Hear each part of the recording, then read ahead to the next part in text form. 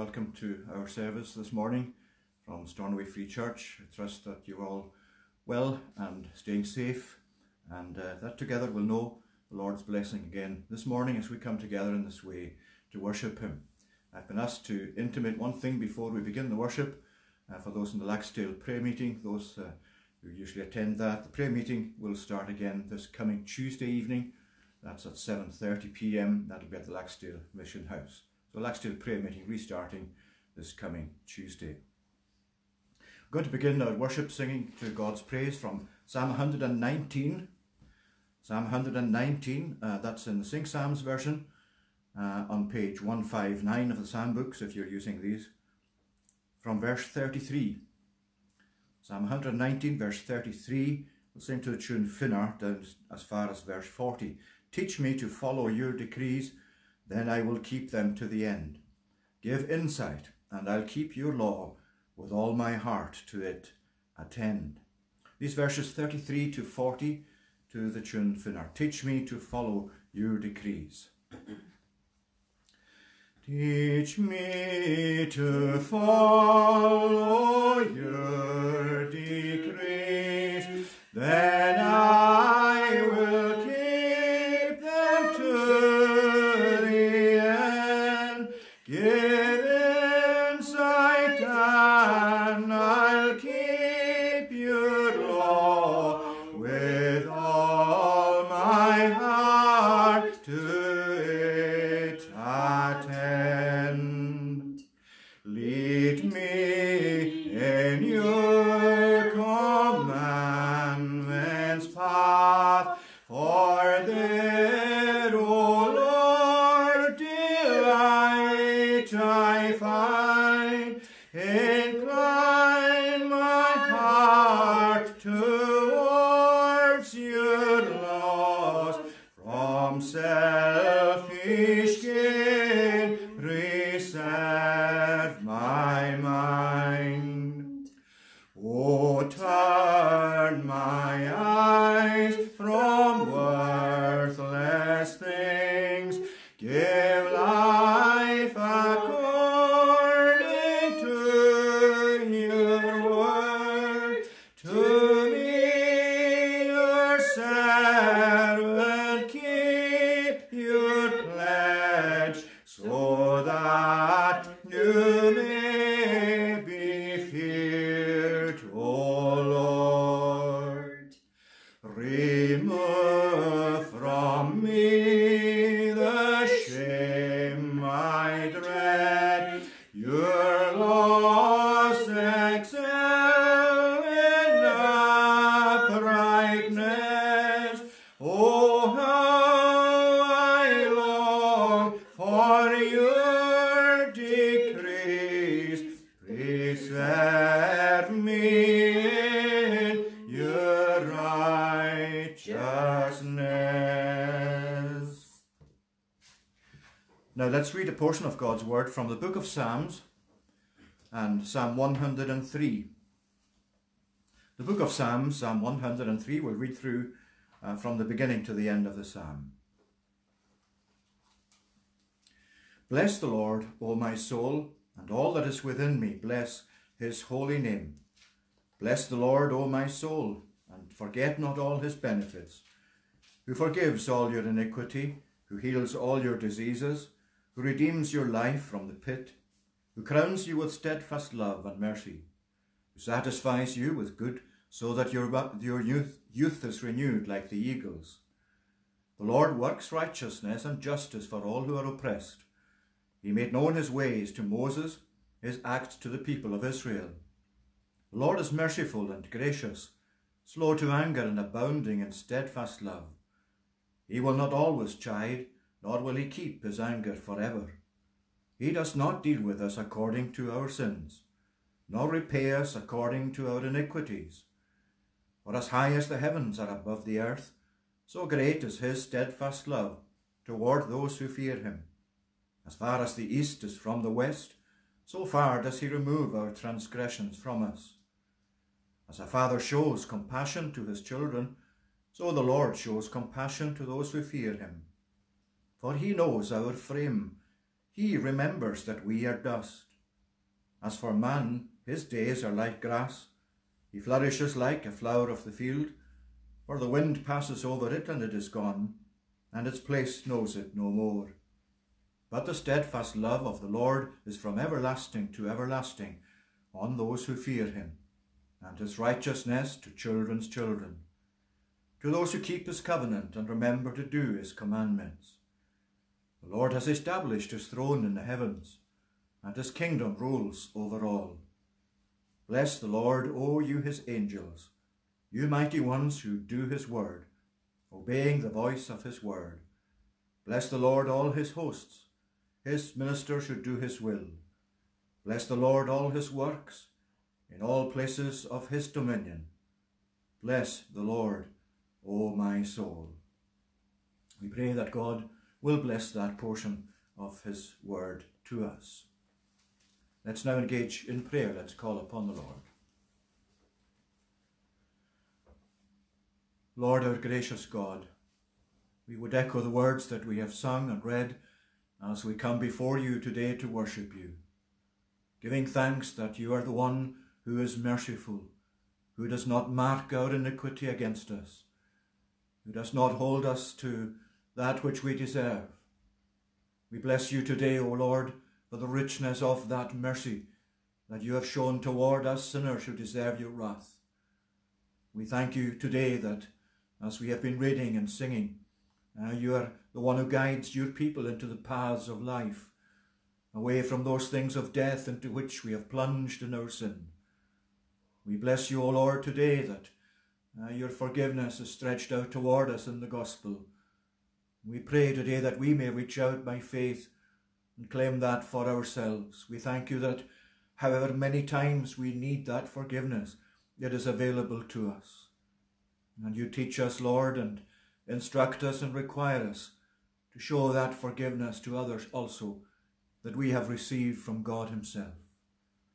We thank you, Lord, today for your wonderful attributes, for your justice and power and mercy and holiness, and all the things that mark you as God that you have revealed to us in your word. We bless you for the way that these are unchangeably the same, that you are not affected in the way we are by change, that you are not deflected from your purpose, that you do not give up on your people. We bless you today, O Lord, for that consistency which you have revealed not only in your word, but in your dealings with us from day to day. O Lord, every day virtually that we live in this world, we are thankful for all the characteristics of God. We are thankful for the way that our experience itself confirms your word and what it states to us. We pray today that your word will be in our experience also a word of life, a word that conveys the truth of God in a manner that would bring us to enjoy more and more your salvation. We ask today, O Lord, that you would be amongst your people in all places in the world where they gather, and even in places where they're not able to gather physically, even like ourselves, or in circumstances even worse than ours, more challenging than ours. Lord, we pray that your presence will be known to your people. We do ask today that you would bless us in our circumstances, in your providence. That you have purposed from all eternity that we would be where we are today. We pray that we may not regard this in any fatalistic way, but rather in the way of faith, that we may realize that our God rules, that he is one who has purposed all of these events that have come to affect the world through this pandemic and through other events as well that we know of in our generation and in our day. Lord, we thank you that they are not out with your plan and out with your purpose, that they are not out with your control, out with your ability to use them to bless your people and to bring others to know you and to fear in your presence. And we have, O Lord, read and sung in your word today of the fear of God, of that respect and awe that your people have for you, of the honour and the veneration that they hold for your holy name and for your presence. We pray today that we may be ourselves rooted in our lives in that fear of God, and that we may come, Lord, in that respect that we owe to you, to know of your provision and presence more and more throughout this day. We thank you for this day itself. We bless you that in your wisdom you appointed this day to be a day of rest, that you yourself gave that great example to your people after the work of creation, that we read you rested on this day and set it apart to be a day holy to the Lord. Forgive us, we pray, O Lord, when we have departed so much from that principle, and when especially we look throughout the world and throughout our society, when we see that that principle has been thrown aside and it is regarded as no longer relevant by so many millions of people. Lord, we ask that you would pity them and pity us when we have transgressed in this way. We know that your word teaches us so clearly how the honouring of the Lord's day is connected to the mercies and the blessings of God. And you have promised that those who honour your day, who exalt it in their honouring of it, will themselves be exalted by God and will come to share in that glorious victory that Jesus himself achieved by his resurrection from the dead. We thank you that this day itself is a reminder to us and a marker to us of that resurrection. We pray, gracious one, as we begin this week today, on this Lord's Day, the power of your resurrection will be with us and will continue with us into the week ahead, each and every day as they arrive by your will, if we see them. We pray, gracious one, that we may know the power of your word, the power of your resurrection through your word, working in our lives. We ask your blessing today to be with us as a congregation. We pray for all the households, all the families, all the individuals connected with us, who belong to us and are precious to us. Remember, Lord, the children, the young people. We ask that you bless them during this time. We pray that they may learn more of your word and more of your purposes in the gospel. We ask that you would secure them in the grace that is in Jesus Christ, that they themselves may, as they grow in the grace and knowledge of the Lord as their Saviour. Remember too those today who have trials and afflictions of various kinds. We think especially, Lord, of those who have lost loved ones, even in recent days and hours. We pray that your blessing will be with them, that you will comfort them, that you will grant to them that restoration of soul that is part of your shepherding, pastoring activity for your people. And we commit them to you and ask that you bless them. Bless again, we pray, our nation at this time and our leaders. Lord, we are praying for them at all times, and we pray for them especially in times of crisis like these. We pray that you would continue, Lord, to furnish them with strength. We pray that you would especially grant them the wisdom that we pray for ourselves, that they may know not only how to handle themselves and their way of life, but also how to head up a people and government. We pray that you would give them the ability to do that. And especially, Lord, we pray that you would be their God and their guide in your ways, that you would turn them into your ways if they are not already following you, and even those who resist you. Oh, that you would come, O Lord, to win their hearts and draw them into your ways. We ask that you would continue to bless the provision made for us in the vaccine that is impending. We pray that you would grant to make it a blessing, Lord, to us as a people and throughout the whole world, that many will come to benefit from it. But Lord, turn us, we pray, from the mind that would trust in mere vaccines, great though they may be and beneficial. And turn us, we pray, to trust in yourself. For you are the provider of all that is good. You are the one who gives skills and knowledge to human beings, even to arrive at such conclusions and such provision as these vaccines. O Lord, help us to honour you, to fear you, to respect you, to trust in you. And grant that we may never be deflected from it, but whatever our circumstances may be. Continue with us now, we pray, and pardon our many sins for Jesus' sake. Amen. Now, children, we're going to once again think about some of the I am sayings of Jesus, and today we're looking at John chapter 15, where we come to the next of the I am sayings of Jesus, the beginning of John chapter 15, I am the true vine, and my Father is the vine dresser. Every branch in me that does not bear fruit he takes away, and every branch that does bear fruit he prunes it, that it may bear more fruit.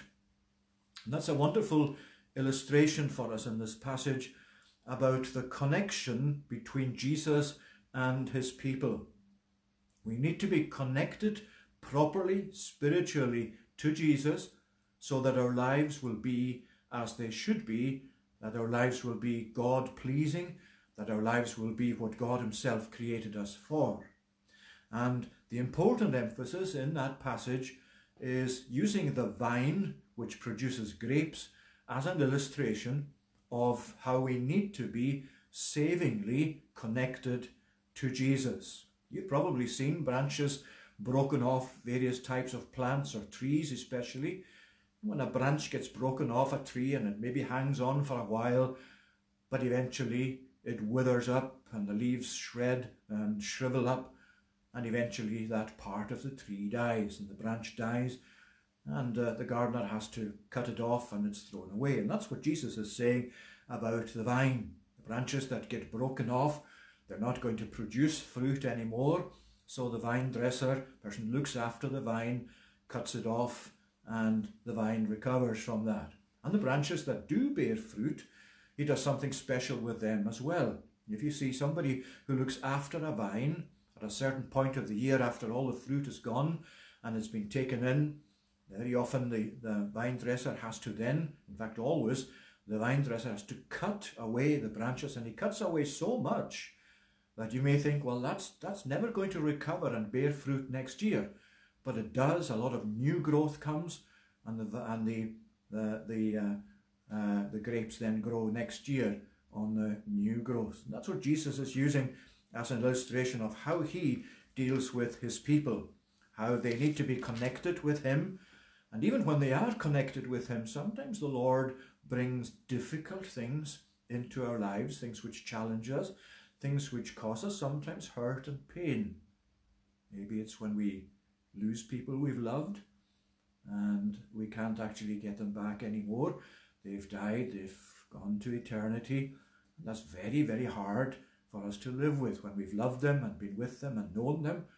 And these difficult circumstances, God very often blesses, and it produces by his blessing more fruit, more spiritual fruit in our lives. So Jesus is saying it's so important to have that kind of connection with Jesus so that our life is as it should be. If we're not connected that way to Jesus, our life is not going to bear that spiritual fruit which will be pleasing to God. So how do we come to be connected with Jesus? Well, we come to be connected with Jesus by placing our trust and our faith in him, by coming to accept him as the Bible offers him to us, as we preach about him in the gospel. We accept him as our Saviour, and that way we come to be connected with him by faith. And when we're connected with him by faith, just like the vine with the branches that are connected to draws the water up through the roots into the branches and on to produce the fruit, so our lives draw spiritual water, spiritual life from Jesus, because he is, he says, the vine. And as we are the branches connected to him, so we actually come by trusting in him, by continuing to trust in him. We draw the spiritual life, the spiritual water of life from Jesus himself. So it's important for you as children, from the very earliest years of your life, to be savingly connected to Jesus, to be connected to him in such a way as you know his power and his influence in your life, making your life pleasing to God. And it's important that way that we stay connected to Jesus. He tells us this later in that same chapter, John 15, verse 4, abide in me and I in you. How do we make sure that we abide in Jesus? How do we make sure that we stay connected with him? Well, pretty much by going on obeying him, going on honouring him, going on trusting in him. We stay connected with him and keep drawing life from him. So there's the picture you have of Jesus, the true vine, and the branches that are connected with him, that bear fruit, so that we bear fruit to God's praise, to God's glory. First Catechism, in the shorter catechism, tells us why God created us in the beginning. What is the purpose of our life? Why do we live? What is our chief end, as it says? What is the main reason why we live and exist? Our chief end is to glorify God and to enjoy him forever. Isn't it a wonderful thing to be able to enjoy God? To have a loving connection and fellowship with him as your Father, with Jesus as your Saviour, and therefore to enjoy God. That's why he created us. And we need to be connected to Jesus in order to keep on enjoying God in worship, in faith, in obedience. I am the true vine, and you, he says, are the branches. Well, let's again say the Lord's Prayer together, and let's just say it slowly and think about the words as we're using it as a prayer, because that's why Jesus gave it to us. Our Father, which art in heaven, hallowed be thy name. Thy kingdom come. Thy will be done on earth as it is in heaven. Give us this day our daily bread, and forgive us our debts, as we forgive our debtors. And lead us not into temptation, but deliver us from evil. For thine is the kingdom, and the power, and the glory forever. Amen. Our next reading is in Ecclesiastes and chapter 9. We're going to look at this passage now for a short time. Ecclesiastes chapter 9 and reading at verse 11. And we're going to be looking especially at verses 13 to 18. Ecclesiastes chapter 9 and verse 11. Again I saw that under the sun the race is not to the swift, nor the battle to the strong, nor bread to the wise, nor riches to the intelligent, nor favour to those with knowledge, but time and chance happen to them all. For man does not know his time. Like fish that are taken in an evil net, like birds that are caught in a snare, so the children of man are snared at an evil time, when it suddenly falls upon them. I have also seen this example of wisdom under the sun, and it seemed great to me. There was a little city, and few men in it. And a great king came against it and besieged it, building great siege works against it. But there was found in it a poor wise man, and he by his wisdom delivered the city. Yet no one remembered that poor man. But I say that wisdom is better than might, though the poor man's wisdom is despised, and his words are not heard. The words of the wise heard in quiet are better than the shouting of a ruler among fools. Wisdom is better than weapons of war, but one sinner destroys much good. And as we look especially at verses 13 to 18 today, I'd like to look at these under the title of the Forgotten Saviour. The Forgotten Saviour, this poor wise man that's mentioned in the passage. Now we've seen already in Ecclesiastes, and indeed it's throughout the Old Testament, that wisdom is not mere intellectual ability. Wisdom involves knowledge. It involves knowledge of God, knowledge and discernment of the will of God as he reveals that to us, especially in Scripture. And as we come to knowledge and discernment of the will of God and the mind of God, so there's a corresponding action, which you can say is wise action. That, of course, is when it's consistent with God's will and God's requirement and God's mind. And that wisdom, we've already seen, is actually rooted in what Ecclesiastes calls, as we've seen, the fear of God, the respect, the reverence, the honouring that we owe to God and give to God. Wisdom grows from that. Wisdom is rooted in that. The wisdom that involves action from the knowledge and discernment that God gives through knowing his will. It's not mere intelligence, but it does involve knowledge of God and of his ways. But you find in verses 13 to 18 an example of that in this poor wise man. But true to form, Ecclesiastes doesn't make it straightforward for us. Yes, there's this example, it says, and it seemed good or great to me, this example that Solomon or the writer had come across. But there's a caveat to it. Its wisdom is not always appreciated by those who see it, even by those who benefit from it. And so you mustn't be overly disappointed if you've seen examples of wisdom and things done by people who are wise after the ways of God, and yet that's rejected, because that's something we're very familiar with in our own day and generation. After all, the gospel is the chief example of God bringing us wisdom, and yet look at how it's rejected. And as we'll see from our study of today's passage, wisdom is not always appreciated. Even God's wisdom is sometimes rejected and sometimes replaced deliberately by human wisdom. But let's look firstly at this incident. This is an interesting passage. It's a detailed passage, and it has in it some very interesting things. It's a story that's really catches your attention. And the incident, first of all, is something that took place, whether in fact it was a literal city or not. It reads like something that really happened, but we're not told anything about the name of it or the names of the people who were involved. But anyway, that doesn't really matter as such in the context. It's simply saying, this example is what I came across. He said, there was a little city with few men in it, and a great king came against it and besieged it, building great siege works against it. This great king, with all the power and might that was his, surrounded this very small city with very few people in it, and very easily surrounded it and besieged it, and set up all these instruments of war, these siege works around this city that was entrapped under these restrictions, under the siege.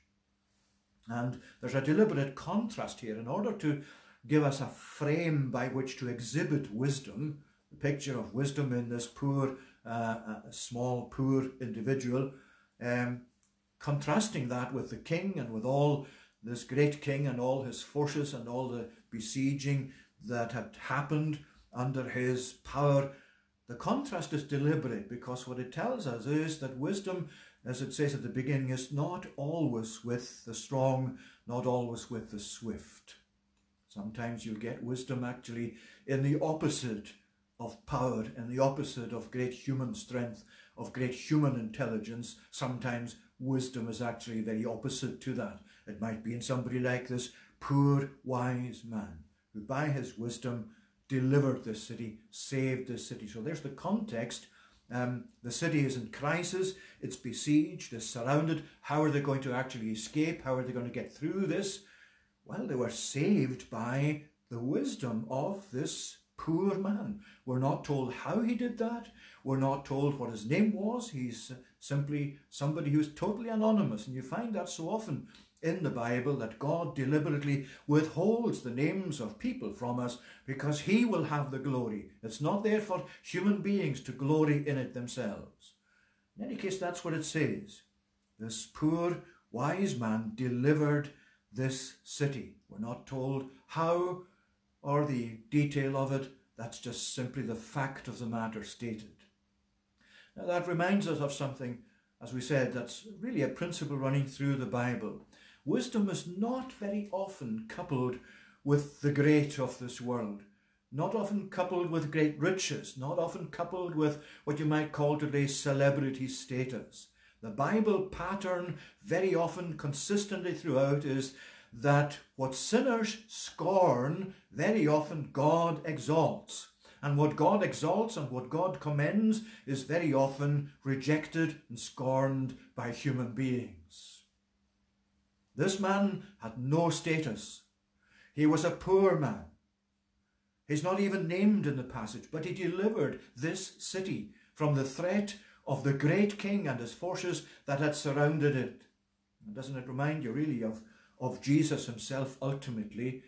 And we'll make a reference to this as we conclude the study today, but in Mark chapter 6 and verse 3. Remember there that Jesus had been teaching for some time, and people were just absolutely amazed at his teaching, at his wisdom especially. And you remember there in Mark chapter 6 verse 3, this is what they actually said: where did this man get this wisdom?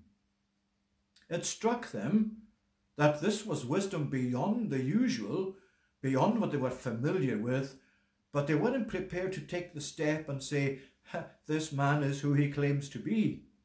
This man is the Son of God. Yes, they could admire his wisdom. They could say that it was unique. They could say that they'd never come across the likes before, but they did not take the step to trust in him, to accept him, to receive his teaching. At least not those in authority, not those who really had the power in their hands. In fact, they wanted just to get rid of him. So here is something similar to that in this city incident, in the crisis that overtook the city. By his wisdom, he delivered this city. And now here's the sad thing. Yet no one remembered that poor man. That's really an important emphasis in the passage. No one remembered that poor man. I'm quite sure that there would be many people in that city who would be most thankful for its deliverance, that it hadn't fallen into the hands of this great king who had besieged it. Many people would have said, temporarily at least, well done, good job. But then they forgot him.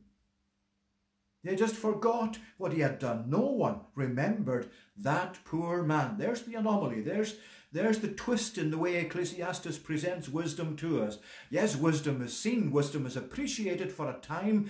The workings of wisdom, the achievements of wisdom actually bring benefits to people, and yet the people that brought that to them, the benefits, they're not remembered. They're ignored. They don't leave a mark in people's appreciation. And there's no emphasis here for this man that he was honoured in any way, didn't receive any medals, didn't receive any commendation. There's no such things that you'd find nowadays with a knighthood or with some sort of award like that. There's not even a record of thanks or of praise to this man. It simply says he delivered the city, yet no one remembered him. It's really a pretty drastic, sad, telling picture, isn't it? But it's still the same. It's exactly the same for ourselves today.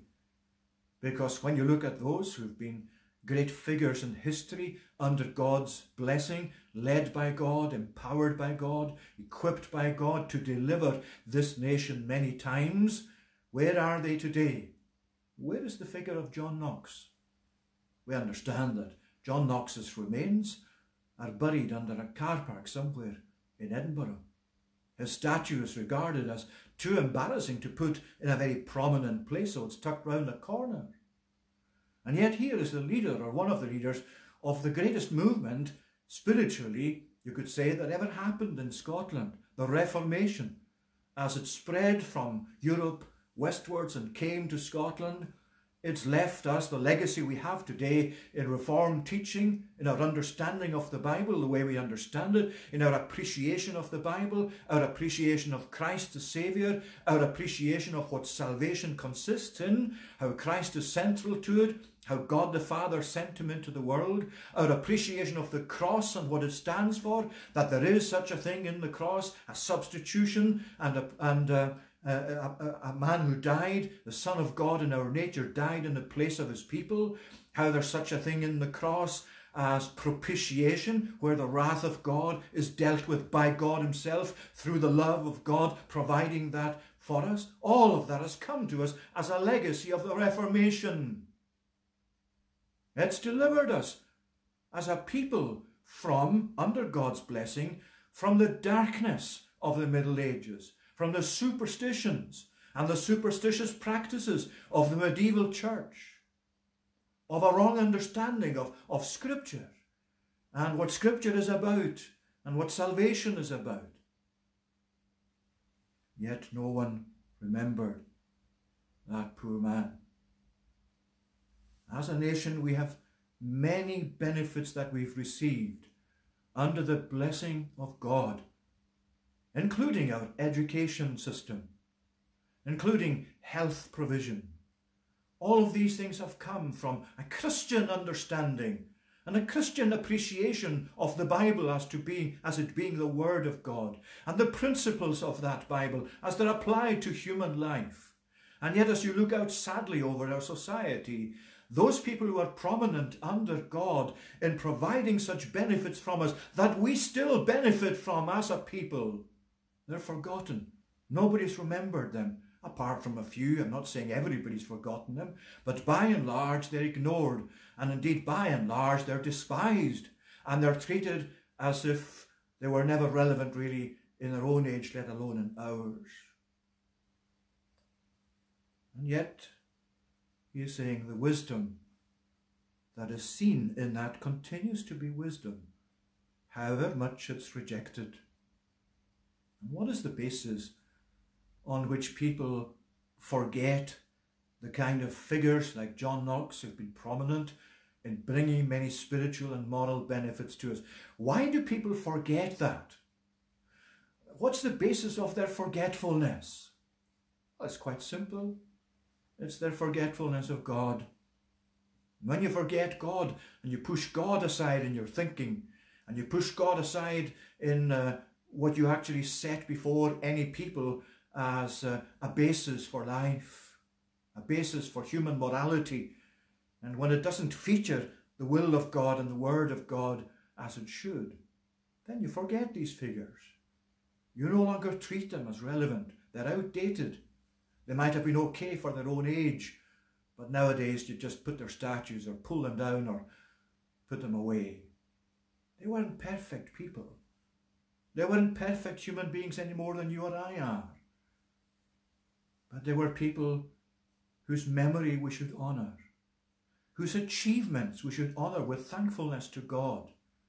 And here is Ecclesiastes saying to us, this is something that he found himself to be great in his consideration, an example of wisdom, but not only an example of wisdom, but wisdom put aside and wisdom pushed aside and wisdom ignored. That's why he's saying, yet no one remembered him. That's the incident, and that's what it says about this man who was so instrumental in delivering this besieged city from the attack of this great king. So what are the observations then, secondly, from the incident? Well, two observations really that we should carry with us into our own thoughts today. There is first of all the observation that wisdom is better than might. You see what he's saying, yet no one remembered him, but I say, he's really insisting on this despite the fact that that poor man is forgotten, that nobody remembered him. It doesn't really change this, that wisdom is better than might, though the poor man's wisdom is despised and his words are not heard. There's the contrast. The poor man is despised, he's no longer remembered. The contrast with that great king, he delivered that city, yet he is ignored. Yet, despite the fact that he's ignored, the contrast with that is that the wisdom that was shown through what he did remains to be better than the power and the might that had besieged the city in the first place. So there's the question that arises in your mind as you read this. Who is the wise person in the passage? It's not the person who has the might and the power to besiege the city, to lay great siege works against it, to actually put it into such a situation as you would think would almost inevitably capitulate and give in and give themselves over to this great king. That's not the example of wisdom at all, powerful though that great king was. No, the wisdom is the person, the wise poor man who delivered the city. Now that means that the power itself that sometimes people have, like this great ruler, like you find consistently throughout human history, that you find today as well, power itself is no gauge to what is true and what is wholesome and what is good and what is wise. Even if power comes to prevail in any society, that's to say human power, or human philosophy based on something other than the wisdom of God, the Word of God, even if it comes to prevail, even if it comes to gain the ascendancy, even if it comes to rule, even if it comes to be in government, that does not actually mean the wisdom that's rejected is no longer relevant. It still remains the case that the wisdom that's rejected is better than power. And you can actually apply that consistently throughout history. The power that people may have is no gauge itself to what is true, to what is good for people, to what is pleasing to God. And of course you can apply that really to Jesus and to his death especially, as well as to the gospel message. The fact that people reject the gospel message, which contains an emphasis on the death of Jesus as the basis for eternal life, the fact that people reject that has not in any way evacuated that wonderful truth from its meaning and from its purpose. It still remains God's wisdom, even though it's ignored or pushed aside or outdone by human ability. That makes no difference ultimately, as this passage in Ecclesiastes is saying. Wisdom is better than might, though the poor man's wisdom is despised and his words are not heard. Even if the gospel is put aside, as it is so largely in our society, in our day in the West, even if the truths of the gospel are ignored and nobody remembers really that anymore with any relevance, it still remains in itself the wisdom of God. And it always will. Remember that when you think that the world is just so powerful that you cannot really in any way expect the gospel to overcome it. I am not ashamed, said Paul, of the gospel of Jesus Christ, for it is the power of God unto salvation. What was he saying that about? He was saying that about the gospel that God had given him to preach. In what context was he preaching it? In the context of a Roman Empire that dominated the known world. In a context of the paganism that marked the great cities of that empire. And he's saying, for all the philosophies of Rome and the philosophies of Greece before that, and the philosophies before that were contrary to what I know in the gospel, it's still the case, he's saying, that this gospel is the power of God unto salvation to everyone who believes. Don't ever let go of that. However it may appear in your day that that's still not likely the case, it is the case, and it always will be the case. That is the power of God unto salvation. That's the first thing. Wisdom is better than might. Whatever power human philosophies, human rulers, whatever power in any way is human in itself that opposes the gospel, that rejects the gospel, remember, wisdom is better than might. And God's wisdom is always better than any human might. Secondly, the second observation that the writer makes is that quiet wisdom outranks foolish loudness. Verse 17, the words of the wise heard in quiet are better than the shouting of a ruler among fools. It looks like that's a ruler in this case would be the number one fool. That's the head of all the fools that follow him. What he's saying is the words of the wise heard in quiet, there's the contrast, are better than the shouting of a ruler among fools. Well, you know yourselves when power is put in the hands of a fool, and remember the Bible doesn't refer to a fool usually as somebody lacking intellectual ability. The fool is the person that rejects God, the person that lives as an atheist, the person that impresses or presses atheism onto other people and forces them into his philosophy or her philosophy. That's the fool, the person who rejects God and wants others to reject God as well. He's saying here, the shouting of a ruler among fools, well, the words of the wise heard in quiet are better than that shouting. A lot of damage is done when power is placed in the hands of a fool. But that's not the point in the passage, though it's an important point. The point is that the shouting of a ruler among fools is contrasted with the words of the wise heard in quiet.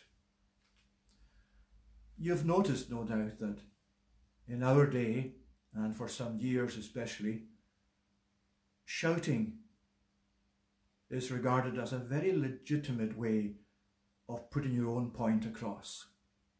Whether it's a presidential TV debate or a gathering or protests on the streets, today it's sadly the case all too often that in order to get your own way, you don't really listen to the other point of view, however much it's different to your own. You try and shout it down. You try and shout it out of existence. You just gather people together, and whether it's in gatherings or protests or in the use of social media, which really is a very important, powerful means of spreading the message of propaganda as well as the message of the gospel.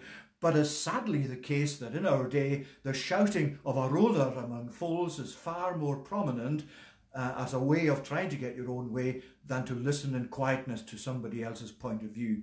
And I need not tell you that we are facing a threat to liberty of speech, freedom of speech in our own society, even through the attempts of government to stifle that. Liberty of speech is a hugely important facet in any society. And that again goes back to what has been bought for us and purchased for us by those who have actually headed up movements such as the Reformation, where listening to somebody else's point of view, yes, there were excesses in the Reformation, yes, there were people among the reformers who did not act the way they should have done, but the principles itself that were enunciated and followed as the principles of Scripture are principles that include whatever anybody else thinks and says. You respect their freedom to think and to say it, even if you entirely disagree with what they're thinking and saying. The wise do not need to shout. Wisdom does not need to shout to make itself heard. Wisdom is something that has its own mark and is listened to by those who listen to it in quietness, and is better, it says, than the shouting of a ruler among fools. It's a sad mark of our society, and indeed of Western society, that groups motivated by certain philosophies and gathered together under the arrangements of social media, which is so readily available nowadays, to gather together people in so many countries to join in these protests, to join in very largely what is just not in favour at all of biblical principles. And to try and get your own way, you just bully and intimidate by shouting, by drowning out the alternative point of view. Well, remember, friends, even if that prevails, even if that gains the ascendancy for a time, the words of the wise heard in quiet are still far too superior to the shouting of a ruler among fools.